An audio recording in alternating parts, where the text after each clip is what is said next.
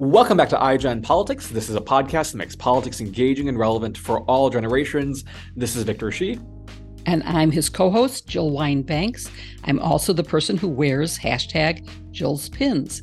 And today's pin is an open book because our guest, Heather Cox Richardson, has just written a wonderful new book, which I'm going to hold up.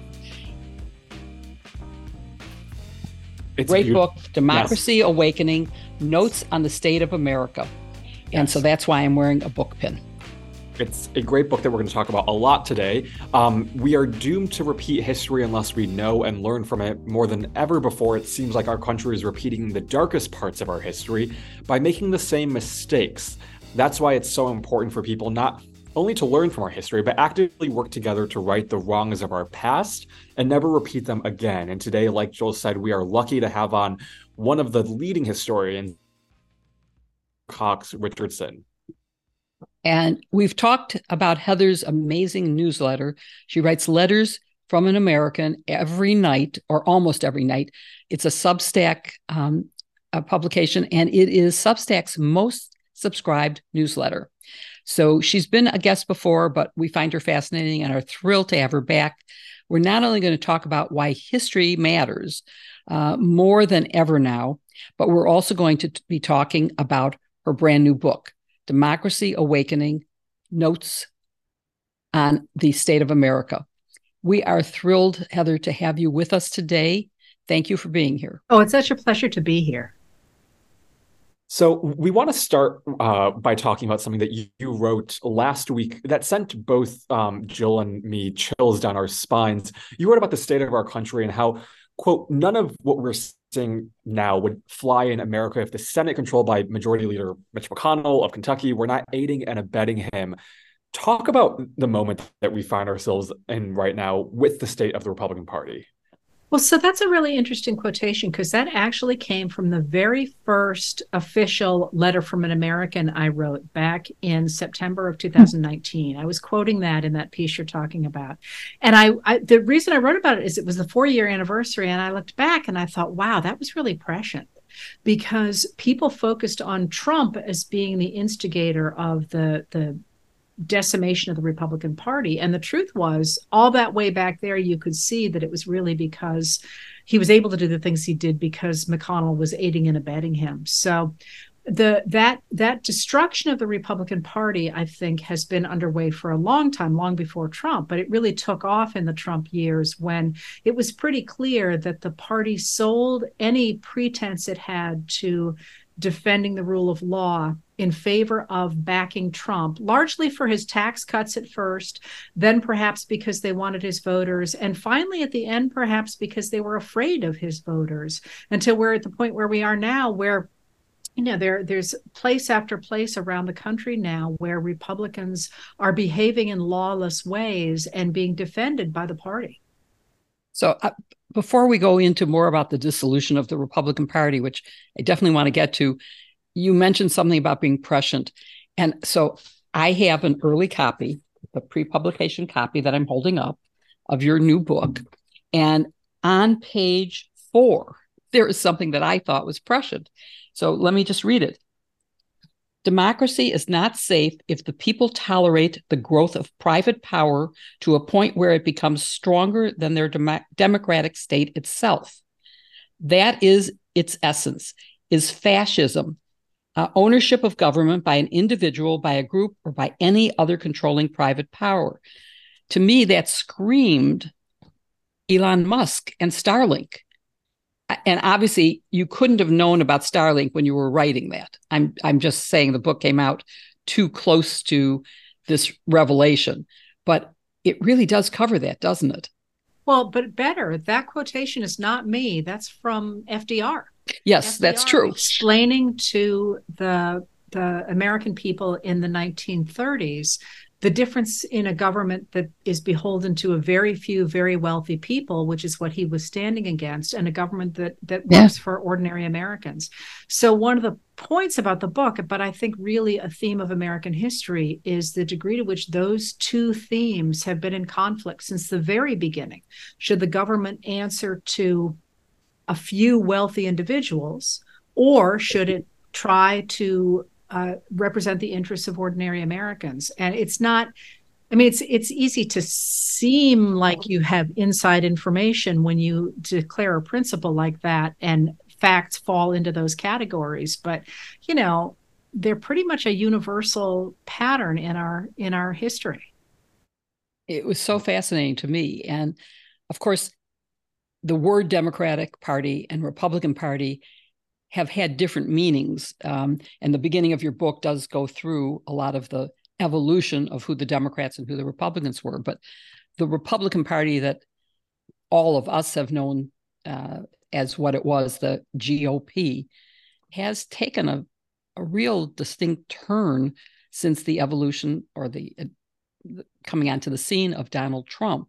And so I'm just wondering if we can look at, you know, what happened in Texas when the Senate did not convict Ken Paxton, if we can look at the non-impeachment of Donald Trump, if we can look at the decision of Mitt Romney to not run for re-election, that the Republican-controlled House and Senate, and also I guess we could look at Wisconsin, which is trying to impeach the newly elected justice before she even voted. What does all of this tell us about where the Republican Party is today, and whether it's not just federal level, but also at the state and local level? So what's happened to the Republican Party, and can there be a return to what Republicans stood for in the past? Well, that's a little question. So let me just answer it in 2 words. No, I'm kidding. But okay. The issue with today's Republican Party really began in the 1980s, if you will, although the book traces it back to the 1930s. For our purposes today, the 1980s will work because what they have tried to do is to tear apart the New Deal government that became known as the liberal consensus when Republicans bought into that idea as well. And the issue with that, the idea of tearing apart a government that regulates business and provides a basic social safety net and promotes infrastructure and protects civil rights, is that those things are actually very popular among members of both parties.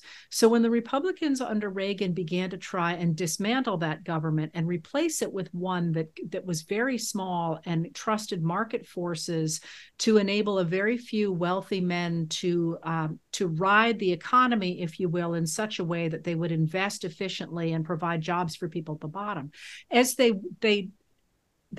pushed that project known as supply side economics, as they did that, their policies were not popular. I mean, people were on to the fact that their lives were not getting better, especially as the second set of Reagan tax cuts in 1986 took hold. So one of the things that happened then was that Republicans doubled down on 2 things. They doubled down on this idea of creating a fantasy world, if you will, a false reality to argue to people that their version of reality was the one on which people should make political decisions. And that really takes off a little bit under Nixon, but Reagan is the one who really sets that in motion until we get to the point now where we have people like Tennessee Senator Marsha Blackburn, who is just, inventing he has a Twitter feed that simply is operating in nowhere near reality. So there was that, but there was also the problem that after 1986, they recognized in the Reagan administration that the tax cuts of that year were not popular, and they wanted to make sure that they would stay in place. So the other thing they did was to start to focus on ballot integrity, they called it, which was the idea that Democrats could only win if they cheated. So internal memos at the time said if they pushed the concept of ballot integrity, they hoped it would cut Black people out of the vote.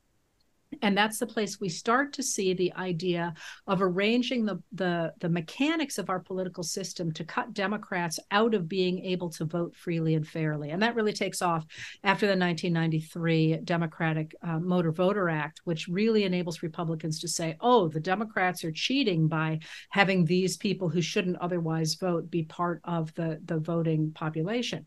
So the problem with those 2 things, aside from any of the larger arguments about democracy, or what that meant for policy, is that it enabled Republicans to continue to push policies that were in fact not popular.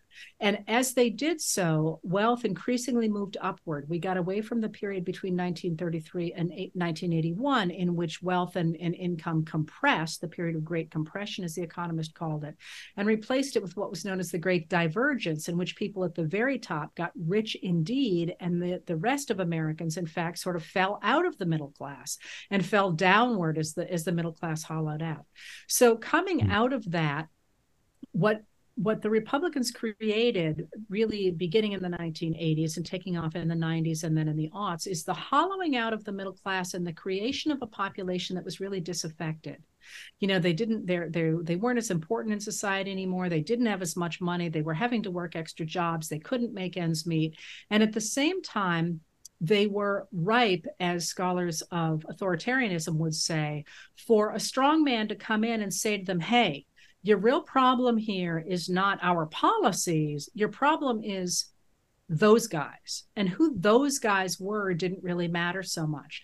But the Republicans really pushed that idea of, you know, your problem is not our policies. Your problem is those people. And those people for them were Black Americans and brown Americans and women who worked outside the home and people who were not Christian. And, you know, they had a litany of those people who were, in their terms, trying to destroy America and trying to create a government that in their minds brought socialism. That is the idea of government services that that would take tax dollars to pay for them.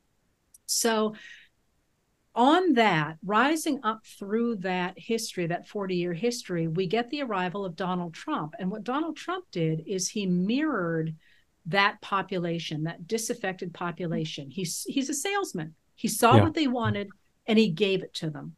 And once he had them in his pocket, he melded them into a movement that would follow him, because he promised them, as authoritarians do, that if only the country would follow these divine laws or these universal laws that his opponents, the Democrats or any Republican who opposed him, were refusing to follow.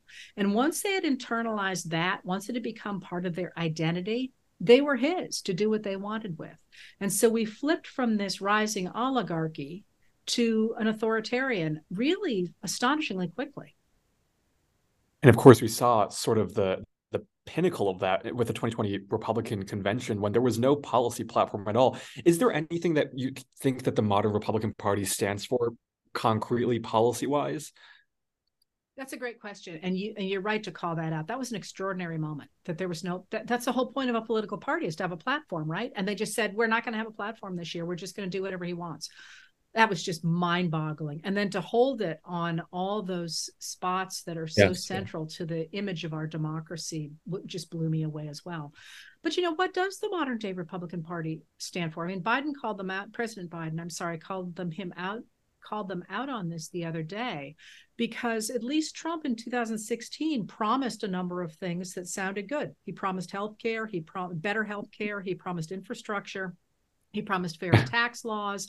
Now, you know, what I think they are promising is no policy but revenge, and retribution, as Trump said. And that idea of being a party that has power to hurt seems to me to be what today's Republican Party stands for. And that's not an American political party. That's really straight out of classic authoritarianism. So based on history, is there a chance that the old Republican Party that stood for smaller government and other things will break off from the Trump party and form a viable alternative? So I would say yes, absolutely. But I would qualify that a little bit to remind people that the original Republican Party, and the way it has been in its best incarnations under people like Theodore Roosevelt, for example, or Dwight Eisenhower, was not one necessarily of small government. It was one that was trying to protect liberal individualism. And by that, they meant they were trying to protect individuals.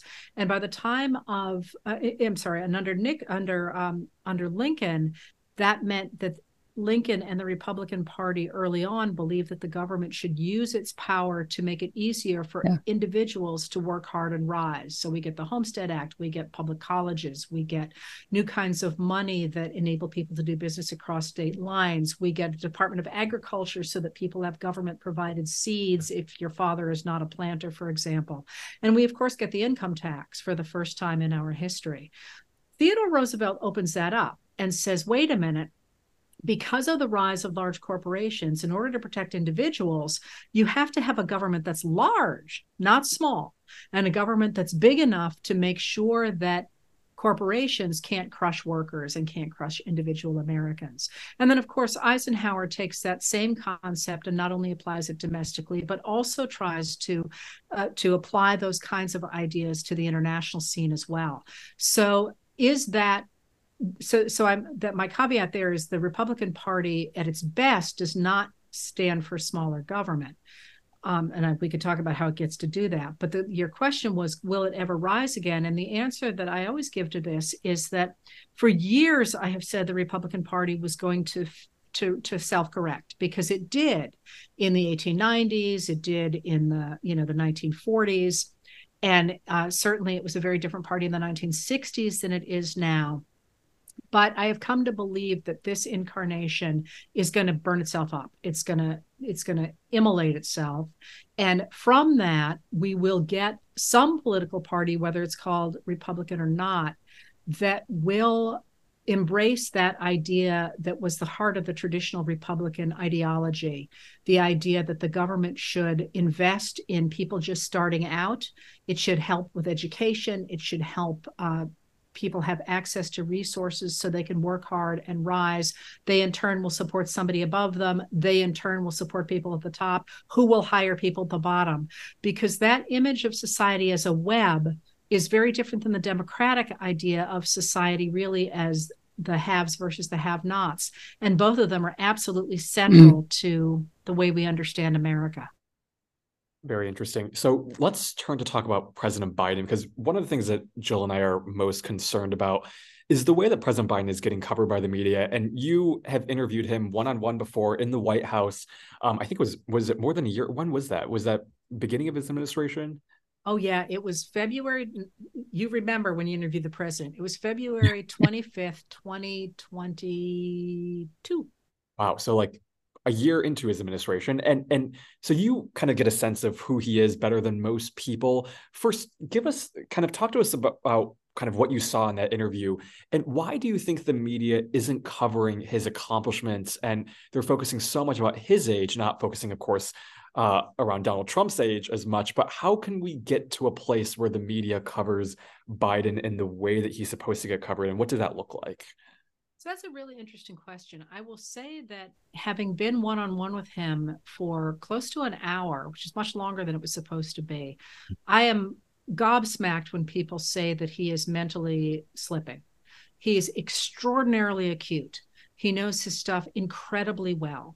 Not only the modern day material, but also the history, because I actually came prepared to talk quite a bit about his work on the Senate Foreign Affairs Committee, which was a while back. And I asked pretty broad questions, and man, he didn't miss a trick on anything. I can't do that. I thought he was absolutely sharp in that, I think if you live that stuff, it's really you're really into it and really able to come back with it.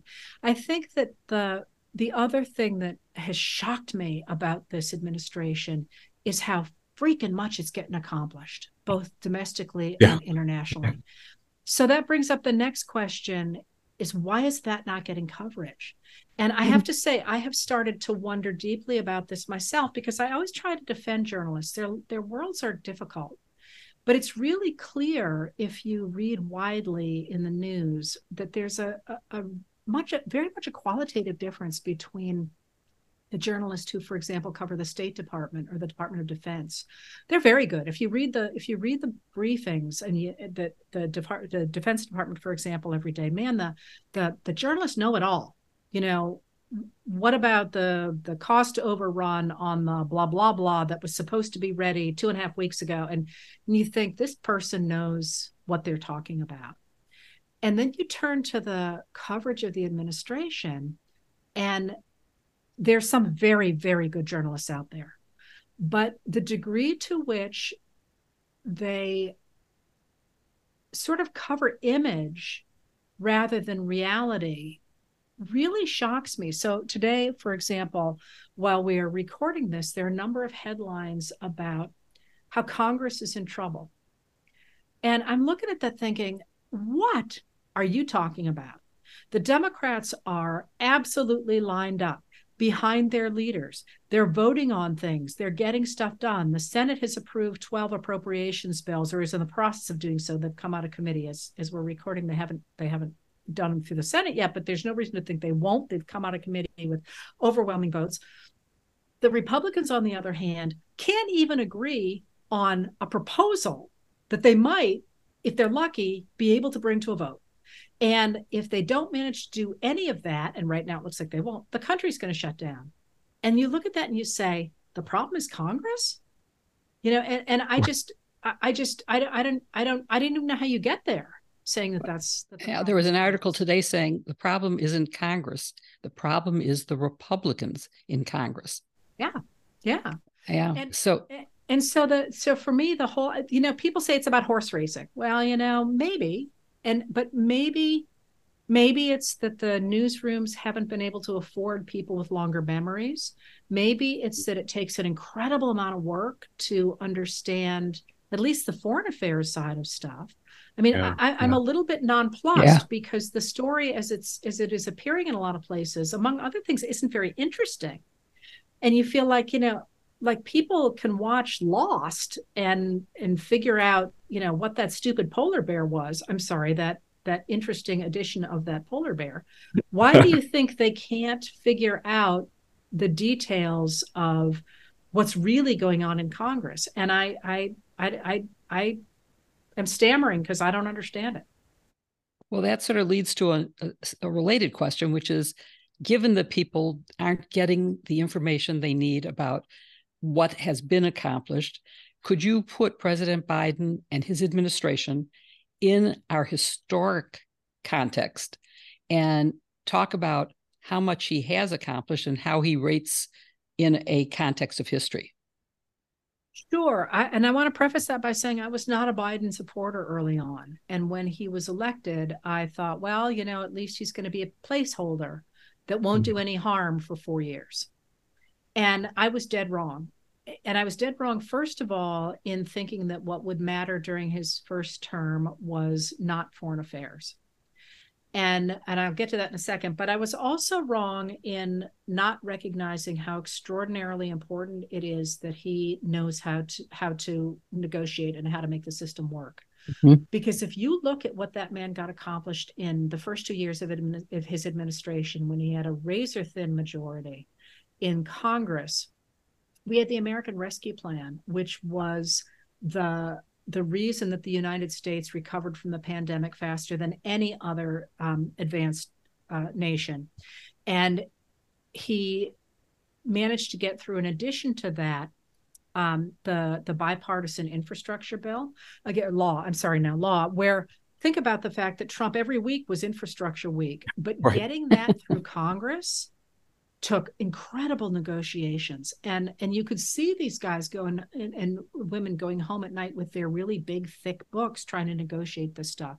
And then we had the Chips and Science Act, which was huge, investing not only in the infrastructure we desperately needed to do here at home, but the Chips and Science Act brought back chip manufacturing to the United States and invested in science. And it did so on the same principles that FDR had invested in the United States in the 1930s, because it sort of primed the pump for private investment. And now there's been extraordinarily private investment in those fields as well. So tons of money is poured into the developing of a new economy for the 21st century, private money as well as public money. And then, of course, we got on top of all that, the Inflation Reduction Act. And the Inflation Reduction Act was fascinating on any number of levels, investing, of course, hugely in climate science and changing our approach to addressing climate change. but also enabling the government, for example, to negotiate for drugs with pharmaceutical companies, which is something, as I say, that every other advanced, and actually I think every other nation in some way caps drug prices one way or another, sometimes with a government cap. In this case, this is just giving the government the ability to negotiate with the pharmaceutical companies, something that was left out under the George W. Bush administration when it put through Medicare Part D.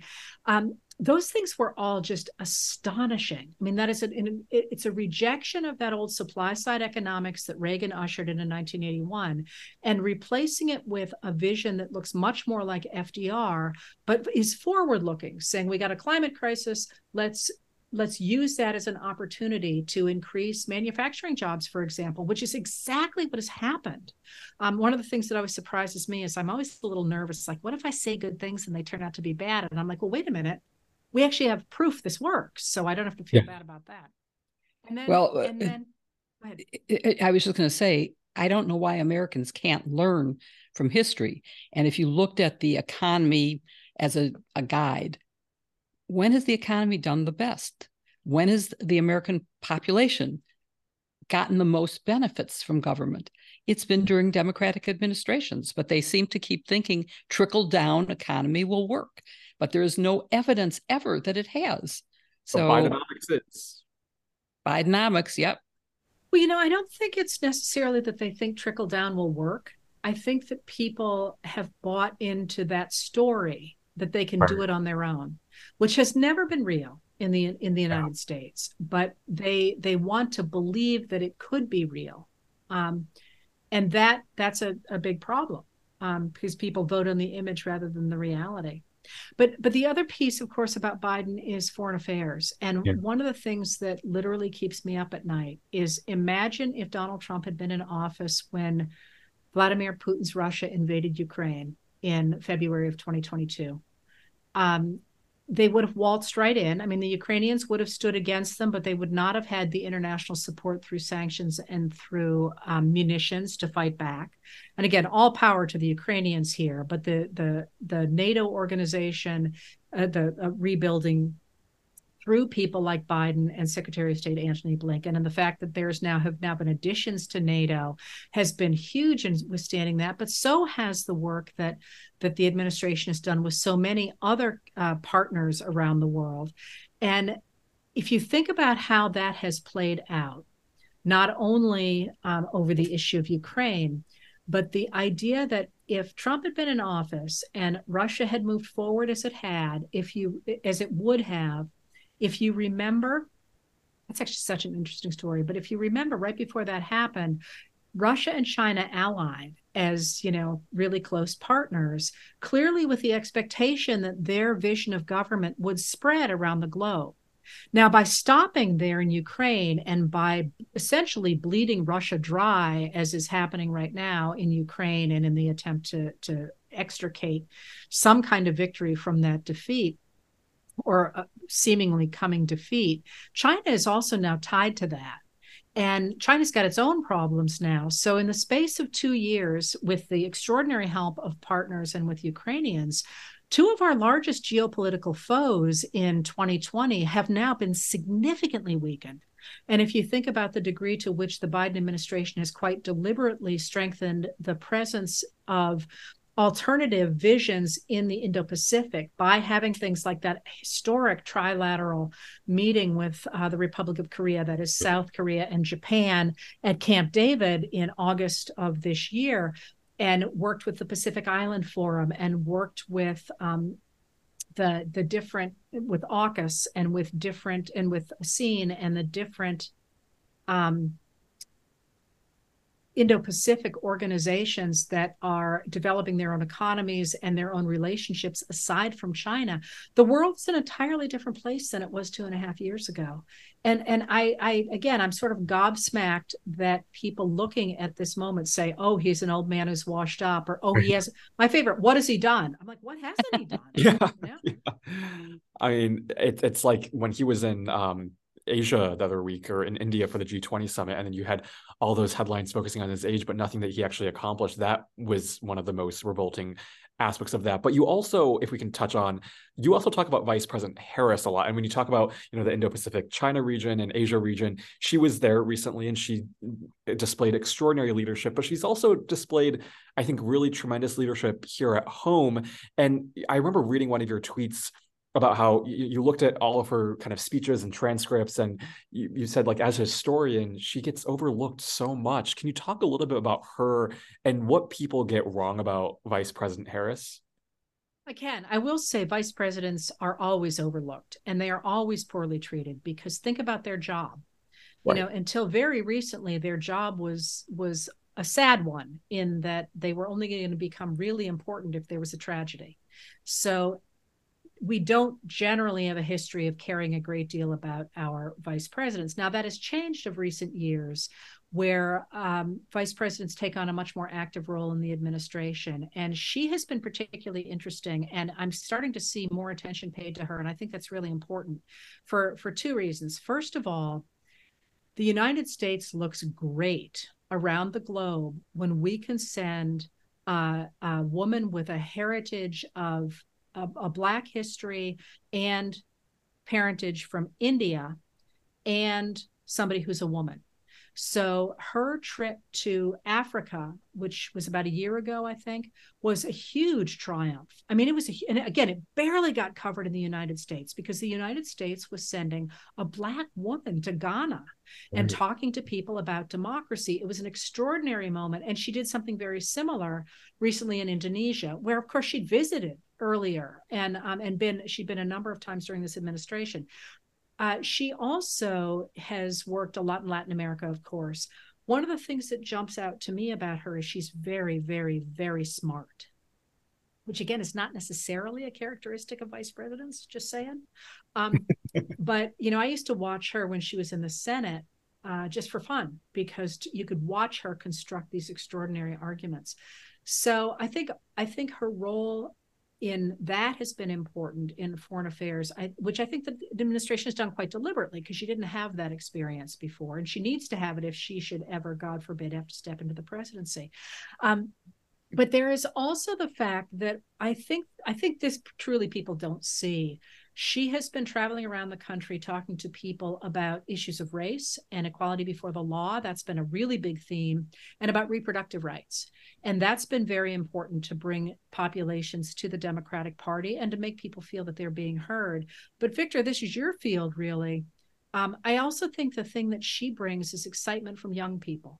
Yeah. And one of the reasons it seems to me, and this is obviously just speculation, that she doesn't get a lot of press about that is because, in a really weird way, and I can't believe I'm saying this to you, Victor, it feels a little bit like young people are being ignored in this country right now, which is kind of bizarre when you think about the Dobbs decision and you think about gun safety regulations and you think about climate change.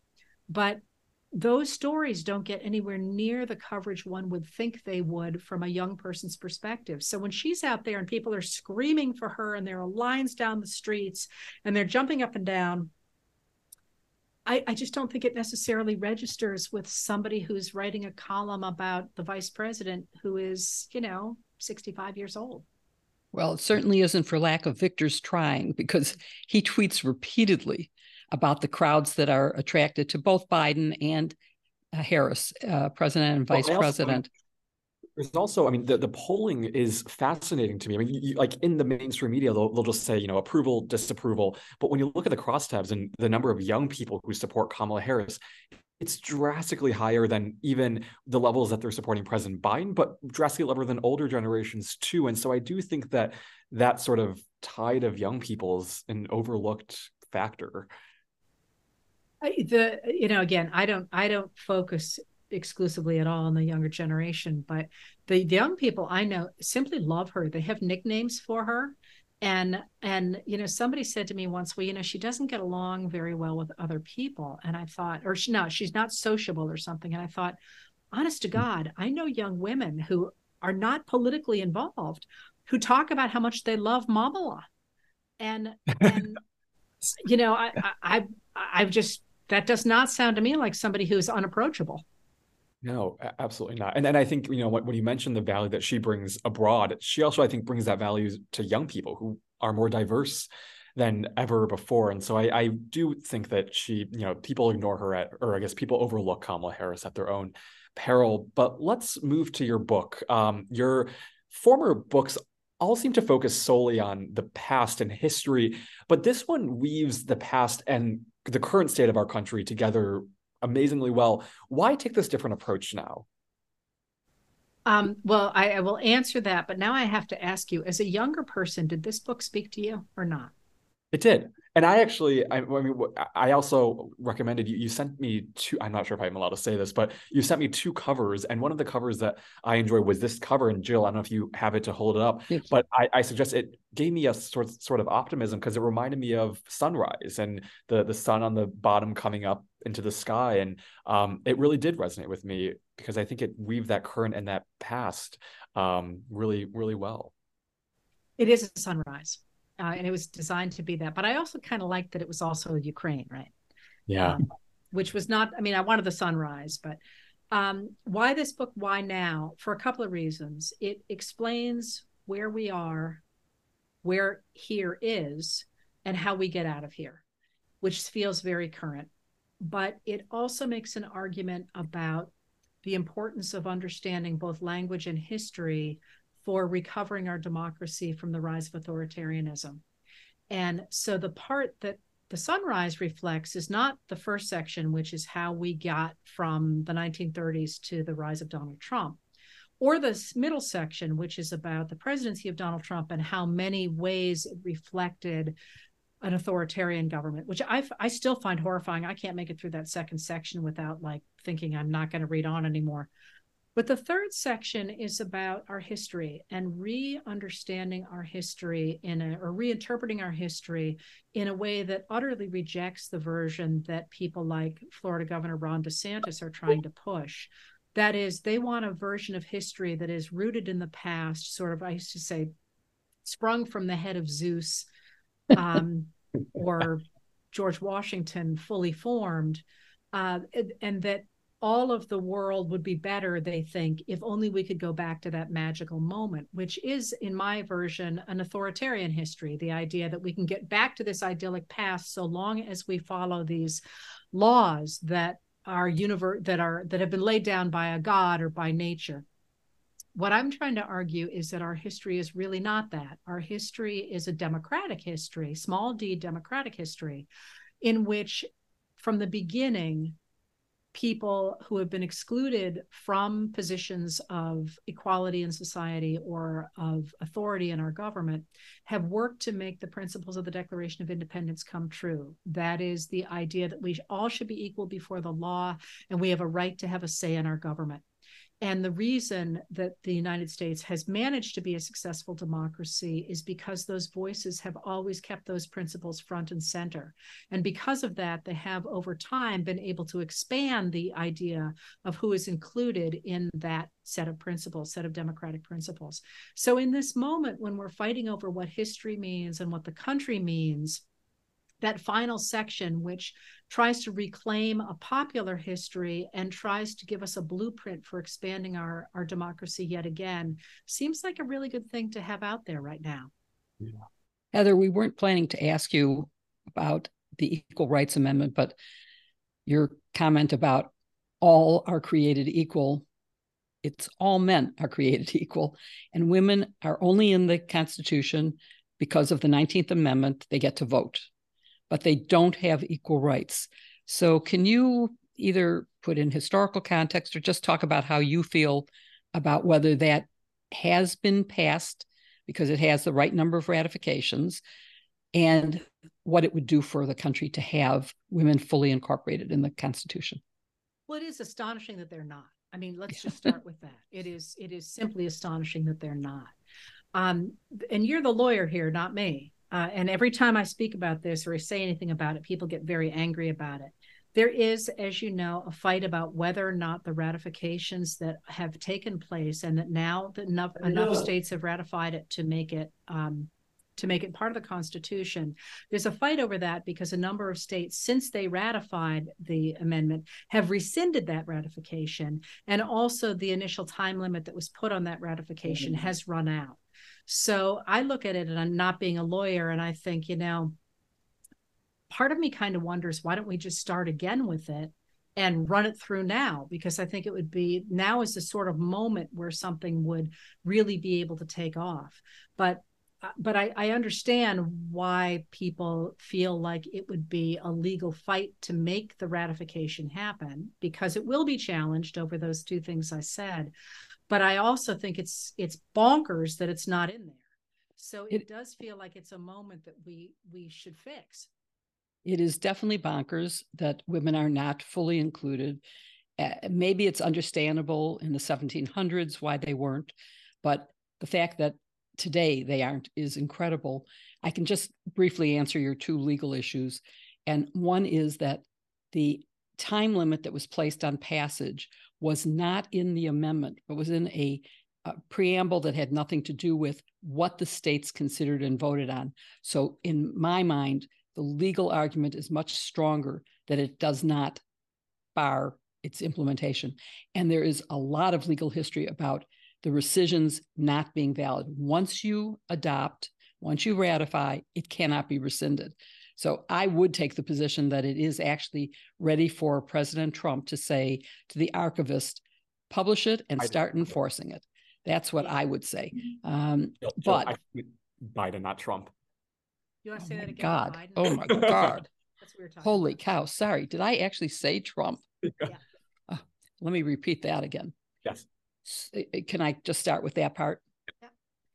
So I would say that we're in a very strong position to say President Biden could say to the archivist, publish the amendment, make it part of our Constitution, and tell his Attorney General to start enforcing it. That's where I would be. I do like your idea of, well, would we start again? Well, we could, but look how many years have gone into this. And we now have really a divided country. And I would worry whether we would get 38 states to ratify today. The right-wing red states have become far more right-wing. And, I'm old enough to remember the arguments that were made against it in the 70s. Women would be drafted. Women would have to pay alimony. And yeah, that's all true. And it's already happened even without the ERA. And nothing terrible has happened to our country. We haven't fallen apart because of it. And yet women are denied basic rights, including healthcare. So I think that there's plenty of reasons to have the Equal Rights Amendment. And if we had to start again, I just don't know in this world whether today it would pass. And think of the insult to women that we are no longer even, that we're actively rejected, not just not passed. So I think we have to go with the argument that it has become law and should stay that way. Well, that's also a political question too, though, right? And I'm happy to defer to you on all that. I'm not a lawyer at all, but the political fallout for that right now is, and I don't have a position on this except that I think we should have one. The timing matters, and how that timing is done matters in this moment. One more thing, actually, though, there is nothing in the Constitution. The word male does not appear in the Constitution until 1868 with the 14th Amendment, which is also kind of bizarre if you think about it. Interesting. So let's focus on some of the more optimistic parts of your book. And, you talk about reclaiming history and, you reign, even though in the first kind of sections of the book, it's a little bit, honest and brutal about where history has kind of gone. You do argue for reclaiming our history. Walk us through what that means and what that looks like now and who does that. So the idea of reclaiming our history is, in the way that I put it forward in this book, is recognizing that our history is one in which ordinary people, for the most part, although that could be ordinary people who become great, like Abraham Lincoln. But ordinary people insist on being treated equally before the laws. And again, I keep saying this, before the laws and having a right to say in their government. But how do they do that is the real question. So each piece of the final section of the book is set up to illustrate ways in which marginalized Americans have, or colonials or colonists originally, have managed to use the tools at their disposal to demand equality and a government that reflects their interests. So, we talk about the Declaration of Independence, the first chapter of the book, and they're all really short chapters. They were designed to be readable before bed, and there's 30 of them in the book, and the book is like 250 pages or something. Yeah. The first section is designed to talk about how you get a group of really diverse people to agree on something. And that what they agree on is an idea, and it's that idea of equality and a government that reflects the people. And then, there's another chapter that talks about the Constitution and how the Constitution was written and how it very quickly got tangled up in politics, and how one of the great things that the framers of the Constitution did was they gave us the tools to change the Constitution, which is exactly what we were just talking about, Jill. So the final section of that book takes a look at all the different tools that we have and that people have used in the past to change the laws to include more and more people. Now, that being said, it is important to remember that I am an idealist. I believe that ideas change society. So the real theme of the final section is, how do you get people to believe in democracy, and how do you get people to believe that it is important to expand democracy to include more people? And so one of the major organizations that jumps out in that last section to me was the NAACP, the National Association for the Advancement of Colored People, which is formed in 1909. Not really, but they claim that date because they wanted it to mirror Lincoln's birth. And that was an organization of Black Americans, journalists and sociologists, and Jewish Americans, civil rights activists. And it was led in part by a man who was part of a family of enslavers in his parents' generation. And they figured out that in order to make the 14th Amendment real, which was their goal, in order to make equality real, they had to publicize the atrocities that were being committed against Black Americans. So one of the great things that comes out of the NAACP is W.B. Du Bois, who is the sociologist, who's just brilliant. And, basically he can do anything he wants. What does he want to do? He says he wants to edit The Crisis, which is their magazine. And there's a reason for that. It's because he recognizes that he has to get people's attention and make them understand the issues. And the NAACP, which again, when we think about the civil rights movement, we tend to focus on people like Rosa Parks and the Montgomery bus boycott, or the murder of Emmett Till, or some of the other really visible cases that people remember when they study that period. But those cases came out of the NAACP saying, we must publicize this. And so one of the things I think that jumps out in that last section of the book is the degree to which it's communities, it's organizations, it's people working together who change the status quo, who resist, who push back on laws that discriminate against them, rather than a few examples of very powerful, smart, able people who have tended to dominate our history when we think about those eras really for a long time now, but that really reinforce the idea that you can't do anything. It's only those people at the very top who can change things. And part of what I was trying to do is say, those people at the top, they're great, but they're there because of ordinary Americans who paved the way for them.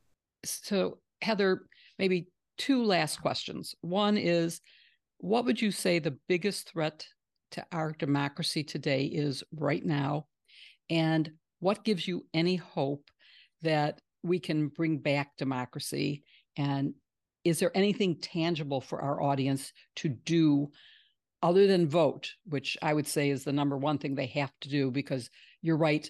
You say somewhere in the book that democracy isn't lost through violence in the streets. It's lost because people don't vote. So yes, our democracy is under threat. And what really terrifies me is the degree to which the MAGA Republicans, and remember, they're a very small minority. They are a very small minority of our population. Mm-hmm. And you can tell that by the polls, for example, that talk about the popularity of gun safety legislation and of abortion rights and of addressing climate change and of, I could just make the list could keep on going. And when I say those things are popular, I'm not talking a little bit popular. They're very popular.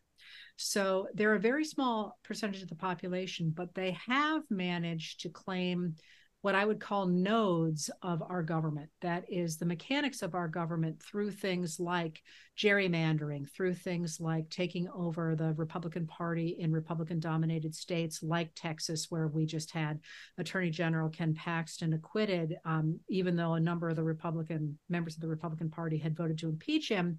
That MAGA group of Republicans managed to acquit him, even though the evidence itself was pretty damning. So through things like gerrymandering, taking over the states, threatening election officials, and of course through the Supreme Court and through the different mechanisms of the Senate that enable people to stop, for example, the promotions of military officials. So I worry that they have taken over the mechanics of our government to the degree that it's going to be very hard for a majority to push back. That's what worries me. Because in a free and fair election, I have absolutely no doubt, even in a number of states that are currently Republican dominated, Texas would not be suppressing the vote as seriously as it is if it were not already a purple state. Florida, the same. If you look at the numbers of pollings in Florida, same there. Georgia. Those are all states that if we didn't have voter suppression and we didn't have gerrymandering and we didn't have some of the other mechanical stuff we have going on, that would at least be in play for the Democrats, if not be Democratic states. So that worries me a lot. Now, what gives me hope? Two things. One, we've been in similar situations before, in which it looked as if there was an entrenched minority that was going to dominate society forever. And I'm not even going to take you all the way back to the 1850s. I can take you just back to the American South in the early 20th century. And if you had looked at Mississippi in 1960, to think that in less than 15 years, there was going to be Black voting in that state and a federal civil rights act, you would have thought I was bonkers. So the question is, how do you get from Mississippi in 1960 to Mississippi in 1967 or 1968? And this again comes back to my view of history, which is that you change the future by changing ideas.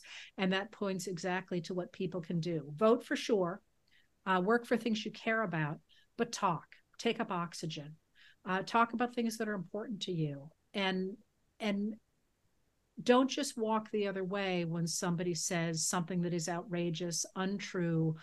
Victor's great about this, speaking up and saying, hey, I like President Biden. I like what he's doing. I like that we have more jobs. I like that we have civil rights. I like these things. And people in this country, I think maybe since Watergate, Jill, I don't know, maybe it was even before that. Maybe it was the U2 affair when Eisenhower had to admit he'd lied to the American people. There's a sense that we're only supposed to complain about the government. We're never supposed to say it does stuff well. And the truth is that this administration, and maybe that goes back to the question about the media. They don't want to say, hey, this is going well. Yeah. But this administration has done a lot of stuff really well that's made a lot of lives a lot better. And it's worth saying so. Taking up oxygen matters because politicians do hear that. Look how the Republican Party has backed off on its attacks on abortion rights since the American people started speaking up and saying, wait a minute, I needed an abortion because I was septic, or whatever they have said and put in the media. And taking up oxygen like that is how you turn the ship of state to a new place. And that, if you can't do anything else, speaking up and talking about what you care about is not a small thing. It's also a reason why everyone listening should be reading your book. We are thrilled that you were able to join us today. And what's your official publication date? September 26th. It's coming right down the pipe. Coming soon. It'll be out there. You'll hold up the book one more time.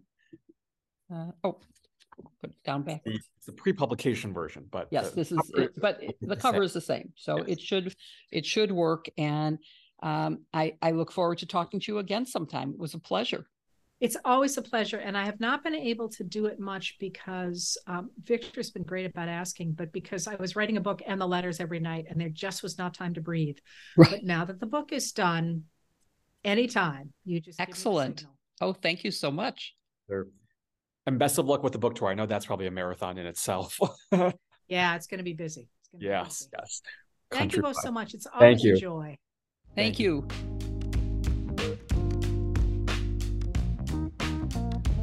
Thank you so much for watching or listening to this episode of iGen Politics with Heather Cox Richardson. We hope you found it as fascinating as we did, and we will that you will come back next week for another episode of iGen Politics. In the meantime, you can subscribe to us on YouTube or wherever you follow your podcasts, and be sure to like and subscribe so you don't miss an episode. Thank you again, and we will see you next week. Thanks for being here.